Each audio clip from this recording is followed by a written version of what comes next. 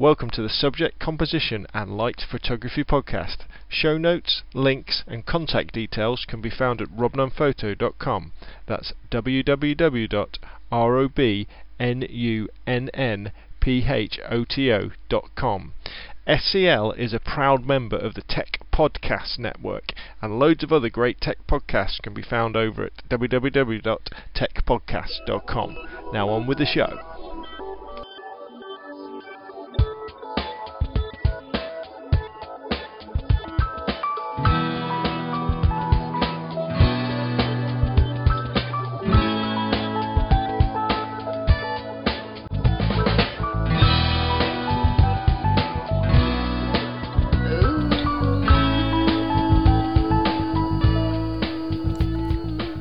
Hi, I'm Rob from robnunnphoto.com, and in today's podcast we're going to be talking about, quite a few different things. The title of the podcast is Hello Chromecast. I'll talk a little bit about that.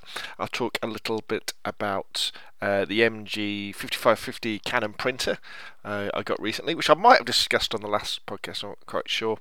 I've downloaded Lightroom 5 and I've started playing with that, and I'll do some questions at the end. Now, if you happen to be watching this live on Google Plus or YouTube right now, I have also enabled the questions and answer app or widgets, which means that I think you can type questions into a box and they might pop up. So if you are watching live, then feel free to do this. Now, unfortunately, I don't do SEL to a strict timescale, and so it's a bit random, really. It just so happens that Suzanne and Oliver have gone to the gym, so I've got like a spare half an hour. So I've quickly plugged in my webcam, plugged in my headset, and I thought I had some notes. So I thought we'd go for it. So this is SEL 232. It's for the 23rd of March 2014, and thanks for downloading or watching on YouTube, or you could even be watching this live. So Canon MG 5550. A few weeks ago, I Oliver needed a new. Well, Oliver didn't really need a new printer. We needed a new printer because our old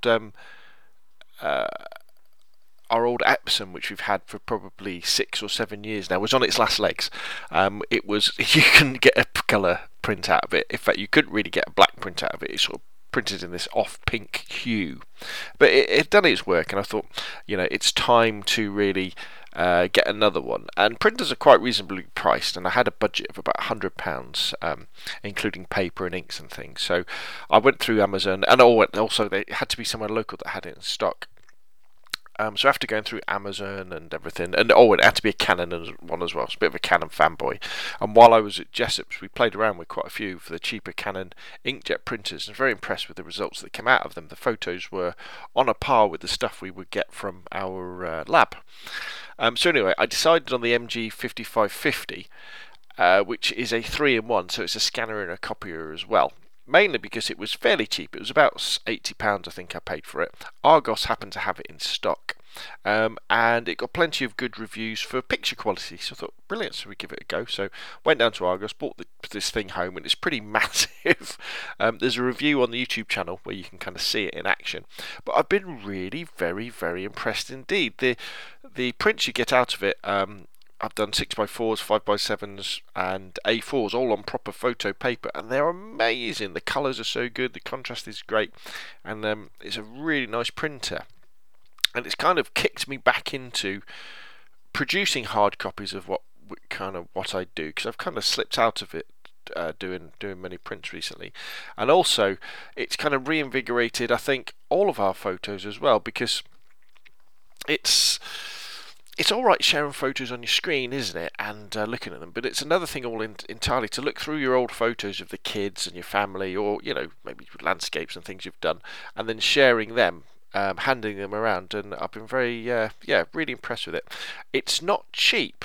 In the review that I did on YouTube, I kind of worked out the costs for an A4 print, and I think they came out at about it was about £1.80, I think, for each A4 print, if you take into account the cost of the paper and the cost of the ink, and how many sort of sheets you get out of your average ink cartridge, which is slightly more expensive than ordering A4 prints online. But I think that, that's fair. I mean, it just means that the 6x4s and the 7x5s are pretty cheap to make. So you would do your proofing on your 6x4s or your 5x7s, and then when you want a nice big print, you then stick the A4 paper in. So yeah, I've been very pleased with the MG5550, and I guess that probably goes for any of the Canon entry level printers. Very, very good indeed. Really good photo quality you get out of them. I've still been playing with my HTC One Max Android smartphone that I picked up not that long ago, that the guys at HTC were kind enough to send me, and I have to say I've really fallen in love with the form factor. If you're ever in doubt about whether you would enjoy a large phone like the HTC One Max or the Galaxy Note 2 or Galaxy Note 3, or I think Sony do a bigger one, don't they, and LG do a bigger one as well, don't worry about it. Although they can seem a bit hefty at first, once you get into them and you start to really enjoy the brightness and the ease of use of having a really big screen, I can't really go back to a smaller phone. They are a lot more awkward to use when it comes to taking photographs with them, because you've got this big, heavy, clunky thing, and it's difficult to do things with one hand. But for looking at photos, and editing the photos once you've taken them, and generally consuming stuff on the internet, fantastic. A fantastic phone. Really, really love it. HTC One Max, and kind of wouldn't go back to a smaller phone now. I mean, I'm saying that, I'm kind of within two minds, whether you go for something big like the HTC One Max or a Galaxy Note, or you just go sod it and you go really small. Like, I say really small, something like an iPhone really. But for now, I think the form factor of the HTC One Max, the phablet, I just think it's fantastic. Real nice bit of kit. Now, over on the Flickr photo group, there's been an ongoing photo assignment on street photography for Amateur Photographer of the Year. Now, I know not that many people have put their photos into it. In fact, I think I'm probably the only one who did. And I would hate to think that people got put off thinking it was a competition, that you had to enter Amateur Photographer of the Year. All it was really was that, if you haven't listened to last podcast, every year there's a British magazine called Amateur Photographer, and they run a competition. Amateur Photographer of the Year, and you can win like fantastic prizes. I think Olympus is sponsoring this year, so there's lots of prizes. And I thought this year, perhaps, I'm going to have a crack at it. Even if it's only just to get me out there shooting different subjects. And so what I thought might be quite an idea would be for the SCL Photography Podcast /RobNunPhoto.com kind of Flickr group, would be for the monthly assignments. I know they've probably been every 2 or every 3 months, but to do monthly assignments again, and they would mirror what the APOI would be. Now, the good thing about Amateur Photographer of the Year is that it's open to anybody in the world as long as you're an amateur photographer. The only people who can't enter are professionals. So it doesn't matter if you're in America, if you're in Russia, if you're in Africa. Anyway, you can enter, or all that means is if you were to win one of the rounds, one of the monthly rounds, or even the year thing, just means that you might have to pay customs, might have to pay duty on any prizes there that you would get to do it that way. So, the next one is, he says, having a look at his notes, the next one, which starts on the 5th of April officially, I guess that's when they'll put it on the website, and run to the 25th of April, is called Animal Planet. And so what you've got to do is take a photo, something to do with Animal Planet, like pets or wildlife, and then choose your best one, and then by the 25th of April, upload it to the amateur photographer. Well, what you do is you email it to them. But if you go to, I'll put a link on the show notes about all the rules. Now, the round 2, Animal Planet, isn't live yet, so there's still time to submit a street photography photo as well, but I'll put a link to that one. And then the idea of our assignment in the Flickr group is that you can post photos in there, maybe not the photos you're going to submit to APOI, but maybe ones that are similar, or even if it's you don't want to enter, you just want to use the photo assignments as an excuse to go out and shoot something maybe that you wouldn't have done, then go for it. But I don't want anybody to feel pressured, and not to take part, because you've got to take part in the Amateur Photographer of the Year competition.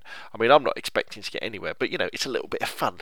And the great thing about APOI is that it's free as well. There's so many photography competitions out there you have to pay an entry fee, isn't there? And you kind of get the feeling that perhaps they're a bit of a money making deal for the people who are actually running it. Okay, so next up is speaking of the Amateur Photography of the Year competition, I thought I'd talk about my kind of feeble attempts at street photography, and I kind of did a couple of different little mini photo walks when I had the time. I did a photo walk down by Gosport Ferry, which was quite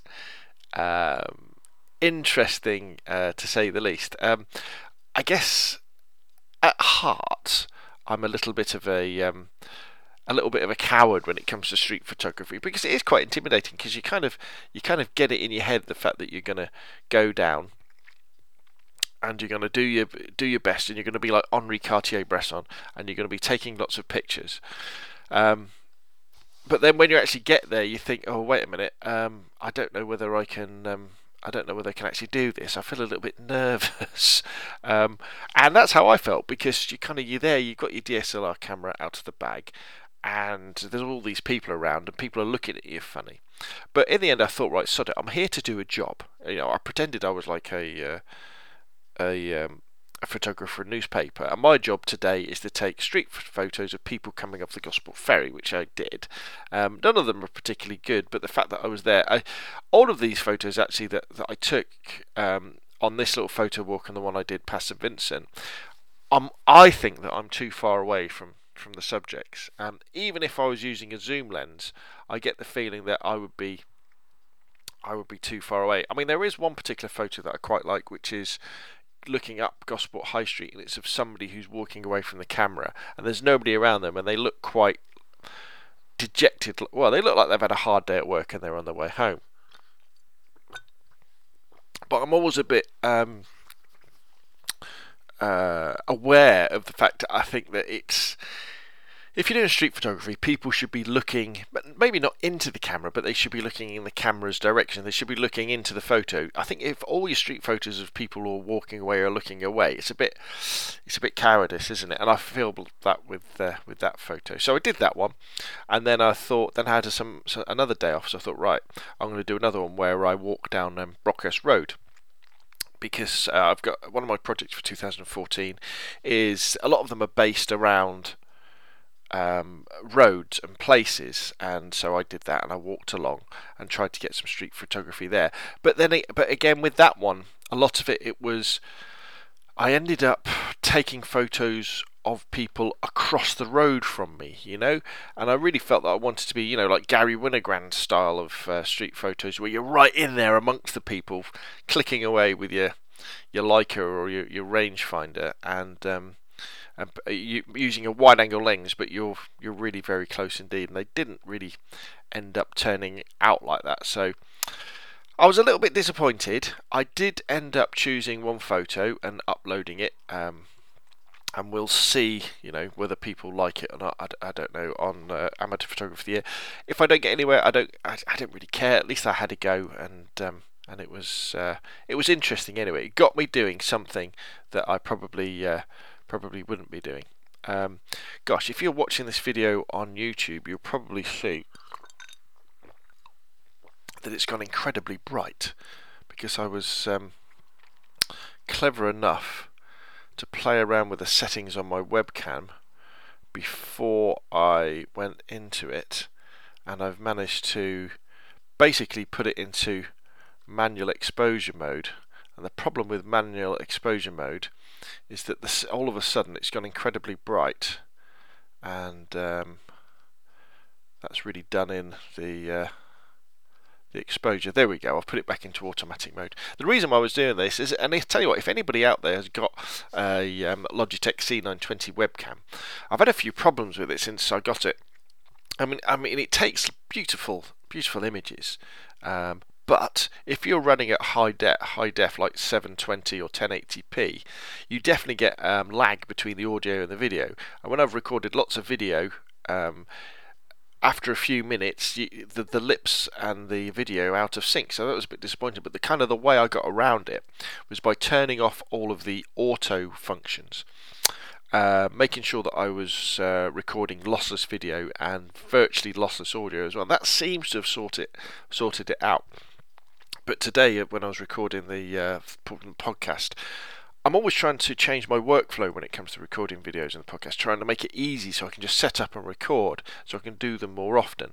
And so I've set up in our front room, just by the window, so I don't have to set up my light with my umbrella with the diffuser on. Because the problem as well is when I set up my light with my diffuser with my umbrella, when I'm using a halogen light, it's not although you can white balance it sort of and get it so it's not orange, I don't think halogen bulbs, they don't kick out the full spectrum. So even though you balance the light, it's still very flat. So I wanted more of a natural light, and I actually went out yesterday and bought down the range a natural light bulb, 100-watt bulb, just to use as kind of a fill. And then I thought, well, I'll tell you what, for a quick thing, I'll set up in the front room, in the lounge, and I'll record the video there and the podcast there. And then I went through my normal thing of setting up the webcam, putting it on manual mode, and then all of a sudden, of course, the light changed because I am relying on natural light, and then it blew out the video. So what I've done is I've flicked back to automatic control. So it should be interesting to see what happens. And I welcome feedback when you watch the videos on YouTube or Google+. If you think the quality's rubbish, say so. And I'll do my best to improve it next time. So what's up next? Well, we were going to be looking at, he says, looking at his notes again. Oh yeah, this was something I wanted to tell you as well. We went to visit Valentino, the grandson, and Mel down in Haywards Heath a few days ago, and I had what I thought was an error with my camera when in fact it wasn't. And this might ring some bells with people who've had this before, or something to look out for people who haven't. So I had my Canon 600D with the 18-55 and the 55-250 IS lenses on it, and I was taking lots of pictures of Valentino as he was zooming around on his scooter, and he was whizzing backwards and forwards. And so what I did was I did something which I don't normally do, which was I flicked the AF mode to servo, so it would track Valentino as he was moving around, and so we would be in focus when I took the pictures. So yeah, it seemed to work great, fabulous. It would track him as he was coming towards me and everything. However, later on in the day, he was sitting on the settee, sitting on the couch, taking some photos, and I thought, right, I'll take some pictures of him. Went to use my camera, and I thought it was broken because I wasn't getting the AF beep. You know when you press the button halfway down on your shutter release and it goes beep, and then you take the picture. It wasn't beeping. I thought, but the AF on my camera is broken, so I switched the AF to. It was hunting inside and out, and it seemed to be going into focus, but I wasn't getting a beep. So I thought, so I put the lenses into manual focus mode, and I was getting the beep. And I was like, oh gosh. So I took the 18-55 lens off, put the 55-250, and it was doing the same thing. I thought, oh no, my camera body's broken. The autofocus is broken. So I was like a bit gutted. I was like, oh. Then all of a sudden I thought, well, I tell you what, why don't I look through all the settings and make sure I haven't set anything up. And then I went through the wife checklist, which is, you check your white balance, you check your ISO, you check your focus. And at that point I realised I was still in servo focus mode. And in servo focus mode on the 600D, when you press the shutter button halfway down, it does lock focus, but it doesn't beep to tell you it does. It just then tracks your subject. So as soon as I put the autofocus mode back to single point, normal sort of thing, beep, it came back, and I breathed a sigh of relief. So if you're ever out there and you think your autofocus is broken, just check you're not in servo mode, because you might find that you are. Right, Google Chromecast. I tell you what, there's not many times that I'm pretty close to getting a exclusive on something, but I've been looking out for the Google Chromecast for quite a while now, because I know it's been released in the States for a long time, and it's something that kind of appeals to me because it's basically a streaming media dongle, and ever since we've gone with the Virgin high-speed broadband, now we've got like Netflix, we've got the Wii streaming video, we've got a Roku box upstairs. I'm kind of into this, and I guess what really appeals to me as well is the fact that it's only £30, which is nothing. A Roku box is £80, £100. And so it came out in the UK about 2 days ago. So I was zipped down to Curry's or PC World, one of the two, and picked one up. And I tell you what, it is brilliant. If you haven't got one already and you've got a spare HDMI port in any of your tellies, get at least one. I think when we get paid, I'm probably going to get another one for our HD TV upstairs. Basically, it enables you to cast, they call it, but it enables you to put anything that's on your laptop or your computer onto your television screen. Okay, so let's say you're watching a YouTube video, you can click the Chromecast button and bink, it appears on your TV, which is really cool, isn't it? If you want to look at a web page, it will put the whole web page up on your TV.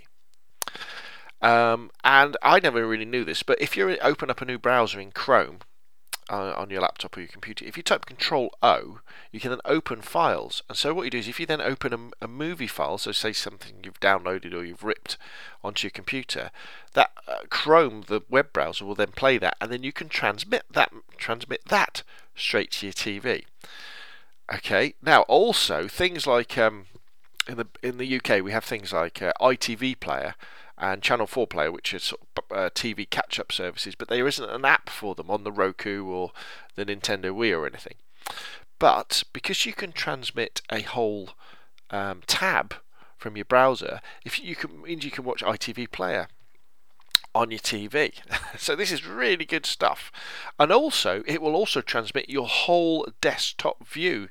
So whatever you're looking at on your computer, it will throw that across to your TV. So it's like a super HDMI wireless lead at its most basic, but it's also superb for watching Netflix and YouTube and BBC iPlayer at HD. And I've been very, very impressed indeed. Now, I think you've got to have a pretty fast internet connection for it to work properly. And I think what happens is the Chromecast kind of creates its own little Wi-Fi network that everybody logs onto. But it's very easy, incredibly easy to set up.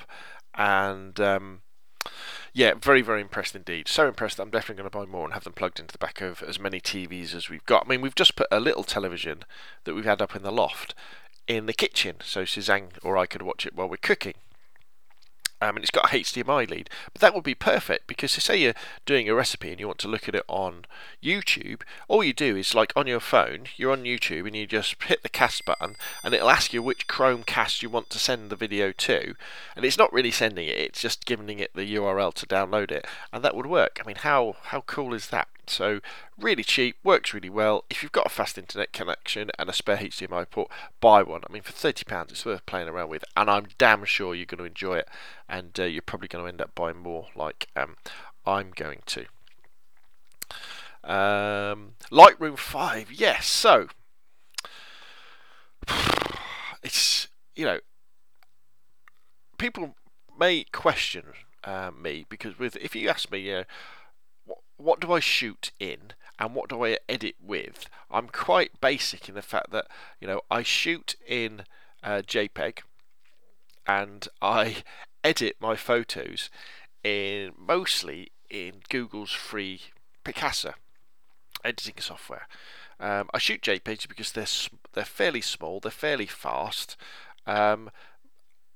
I think with SLRs and with most compact cameras, the JPEGs you get are pretty damn good anyway. They really are fantastic quality, and the cameras are very, very good to get the exposure correct. And I think that sometimes shooting with RAW, you're just introducing another level of making something a little bit more complicated than it needs to be. But I can understand why people shoot with RAW if you're professional or you want that extra detail. And I like Picasa because it's free. It's very, very fast. You can run Picasa on an old laptop or an old desktop and it will run fine. And Picasa's great because it helps you organise your photos. It's got things like facial recognition, tagging, geotagging, all this sort of stuff. And it has some really good basic editing things on it. You can do 99% of the stuff you want to do with a photo in Picasa. And but if you need to do some things like specific cloning out of large areas, then I would then do a round trip into Photoshop CS3, I think I've got, or CS2, or HDRs in Photomatix. Or if I wanted to use, say, Nik Silver FX Pro, I would then go into Photoshop. But I'm well aware that lots of people who probably listen to this podcast or watch the videos on YouTube, lots of you guys and girls probably use Lightroom. And although lots of people have kind of poo-pooed the fact that you now have to, we don't have to, but you can subscribe to Adobe to get a copy of Lightroom and a copy of Photoshop. They've got this like amazing deal on at the moment. I think it's pretty amazing, where you can get Lightroom and Photoshop together for £8.78p a month. That's in the UK, and I think it's $9.99 in America. So you can have the latest version of Lightroom and the latest version of Photoshop on your laptop for £8.78 a month. And you might, I know over time that adds up, and you could just buy Lightroom, but Photoshop is well expensive, isn't it? It's about £600-700 to actually buy it, or it used to be when you could buy it. And I think for £8.78 that's really, really good. And I know there's all the arguments about the fact that, well, what happens when they increase the price, or they update the software and your computer's too slow to run it properly, and all this sort of stuff. But I thought for £8.78p a month, it's worth giving it a go. Plus, Adobe do free 30-day trials. So I'm going to, at the moment, I'm doing the free 30-day trial of Lightroom, giving it a go just to see how I get on with it. And I think I'll probably use it in addition to Picasa. And I mean, if I do go for it, obviously I'll be using the latest version of Photoshop as well, as long as it doesn't bog down my basic laptop too much. But my initial impressions is that it seems pretty good. Bits very, very. It's like a slower, more complicated version of Picasa. And I guess you Lightroom users out there are probably going, what's he talking about? But no, honestly, if you haven't tried Picasa already, download it and give it a go. You'll probably be very impressed about what it can do and how fast it works as well. But I've been scouring the internet on hints and tips on how to speed Picasa up, speed Lightroom 5 up. So with things like creating one-to-one previews, doing solo mode on the panels, all these sorts of things. It seems to be speeding up pretty well, and the editing options seem pretty good as well. It seems you can you make your photos pop a lot easier in Lightroom, but then again, you also got the problem that you can always go too far as well. And I like the fact that it's got quite a few black and white options for converting, and you can always round trip into Photoshop, or luckily enough, I've still got my old download of Silver FX Pro from version 1 from years ago. And Silver FX Pro I think is one of the best black and white converting softwares around, and that actually came with a Lightroom plugin, and that still works as well. It's a round tripper, so what happens, it exports the photo to it, you do your stuff on, then you go back to Lightroom and it's kind of permanently baked in. But that looks really good, so I'm looking forward to playing with Lightroom over the next month or so, and then after 30 days, if I really like it, then I'll go for it, and I'll become a subscriber and then get Photoshop downloaded as well. But also, what that will mean is that I'll be able to hopefully do some good videos for people if you're a little bit unsure about some of the features. And I think I'll probably do videos like Lightroom for the Picasa photographer. So so if you're used to Picasa and you're thinking about dipping your toe into the Adobe world, then I'll do the things you should look at, the things that are different, how you organise your files, where things are is probably the biggest thing. So if anybody out there has got some hints and tips actually on Lightroom and how to use it, and a good workflow as well for editing your photos and good settings, then by all means email me, scalesbridge@gmail.com. I'd really appreciate some help, and that would go a long way indeed. Now, just got a few questions just to finish off the podcast. The first one is from Eunice Junie, and it's in relation to the Zorky 4K rangefinder, and she says, how do you set the film speed on the Zorky 4K rangefinder 35mm film camera? Well, the answer to that, Eunice, is that you don't. It's a fully manual camera, so there's no need for it to have a film speed. What you do is you use a light meter with it, and you put the film speed into your light meter. You measure the light, that will then tell you your aperture and your shutter speed. You wind the Zorky on. Remember, never change the shutter speed without it being wound on. And then you take your picture. Or if you don't have a light meter, you can always use the Sunny 16 rule.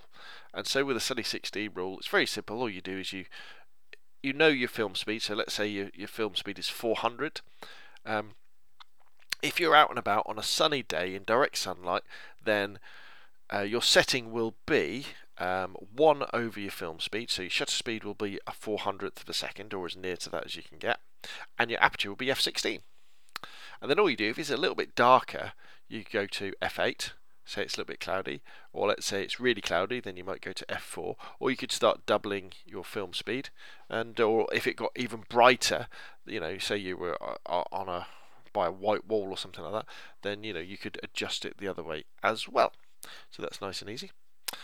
And then in relation to putting M42 lenses on a Canon DSLR, Robbo Cian says, can you link to your adapter? Oh, right, because I did a video on it. I got it years ago, so I couldn't really tell you which one it was now. But if you just search eBay for an M42 adapter, M42 EF adapter, there's loads on there. I just wouldn't bother with any of the ones with AF confirm on. And then BMJ asks, Rob, my Kokin set looks like yours, but is the P series. My circular polarized filter with the ridged edges like yours won't fit. Does this mean these are only made for the A lenses, A series? My polarizer has no markings on it. I only came in the dark square plastic box. Not sure whose make it is, but looks like yours. Any advice on what to do? Well, I mean, Kokin did or do, I don't know if they still make them or not, they did the P and the A series systems. The A for the smaller lenses and the P for the big professional lenses. And as far as I'm aware, there isn't an adapter for you to use either on or. But I mean, if you go on eBay, there's lots of, if you've got a P system, like a P holder and other P filters, then there's P polarizers on there. Remember, go for a circular polarizer. But saying that, on my old Kokin A system, I had a linear polarizer, and that seemed to work okay. But sometimes it can mess around with the focusing or the exposure in your camera. Or similarly, if you've got a P polarizer, then buy a P bracket, or if you've got a P bracket, buy a P polarizer. If you want to, they're great things to play around with, and they're a real cheap way of getting into polarizers and graduated filters, where you can do everything in camera rather than on the outside as well. So you haven't checked out Kokin filters. Often a good place to find them is if you're down the car boot sale and there's some old camera bags. There were some old cameras. You might not want the cameras, but you might want some of the accessories, because loads of people used to buy Kokin stuff because they used to do the graduated filters so you could darken the sky easier. So there we go. So thanks for those questions. They're really good. Remember, you can email me, scalespeeder@gmail.com, or put the questions in comments underneath the videos on YouTube or on the website as well. Well, that's it from me. Thanks to everybody for taking part in the Flickr photo group and putting their photos in there. Remember, it's free to join. There's some great work in there. I found it inspirational every time I visit. Thanks everybody for commenting on the blog over at robnunphoto.com. So I just have a quick drink. Thank you very much for everybody who's put in reviews on iTunes. If you've got a spare 5 minutes, open up iTunes, find the SEL Photography Podcast, and put a few words on it, or put some stars on it. That would be fantastic. Or if you use any other software as well that you Android systems, I don't know if we're on Stitcher at the moment. I think we're on Stitcher for the desktop, but I don't think I couldn't find us on mobile Stitcher. But if you find us with whatever aggregator you do, if there's a way of adding a review or adding some stars or a thumbs up or something, please add them. It really does help to get more listeners, and the more listeners and readers and viewers I have, it gives me more clout with manufacturers to get stuff to review, to talk about. So for example, hopefully, fingers crossed, touch wood, over the next couple of weeks I may be getting some some stuff for colour management off a well-known colour management software, because colour photography is definitely not my strong point. You might argue that black and white isn't either, but I struggle with colour. I tend to either go too far and make the colours all unrealistic, like in HDRs kind of thing, or I don't go far enough and they look washed out. And if you want to make your photos, your colour photos, really, really pop, one of the best ways to do it is to make sure your colour, especially things like skin tone, is spot on. And so hopefully I'll be getting some kit to play around with, so I can then talk about it and tell you guys and girls which is the stuff that's worth spending your money on. And the reason I can do that is because when I go to these companies and ask them for stuff, or they contact me, I can say, well, look, I've got this many thousand subscribers, I've got this many views on YouTube, I've got this many people look at my stuff. If you send me some stuff and I talk about it, then people are going to know more about your product. So thanks for everybody for getting involved in all the different aspects of SCL and robnunphoto.com. Thanks to Everyday Jones, who do the intro and outro music that you listen to on the podcast, not on the YouTube stuff though. And I guess thanks to you for downloading and listening to the podcast. My name's Rob from robnunphoto.com, and hopefully pretty soon I'll see you on Flickr.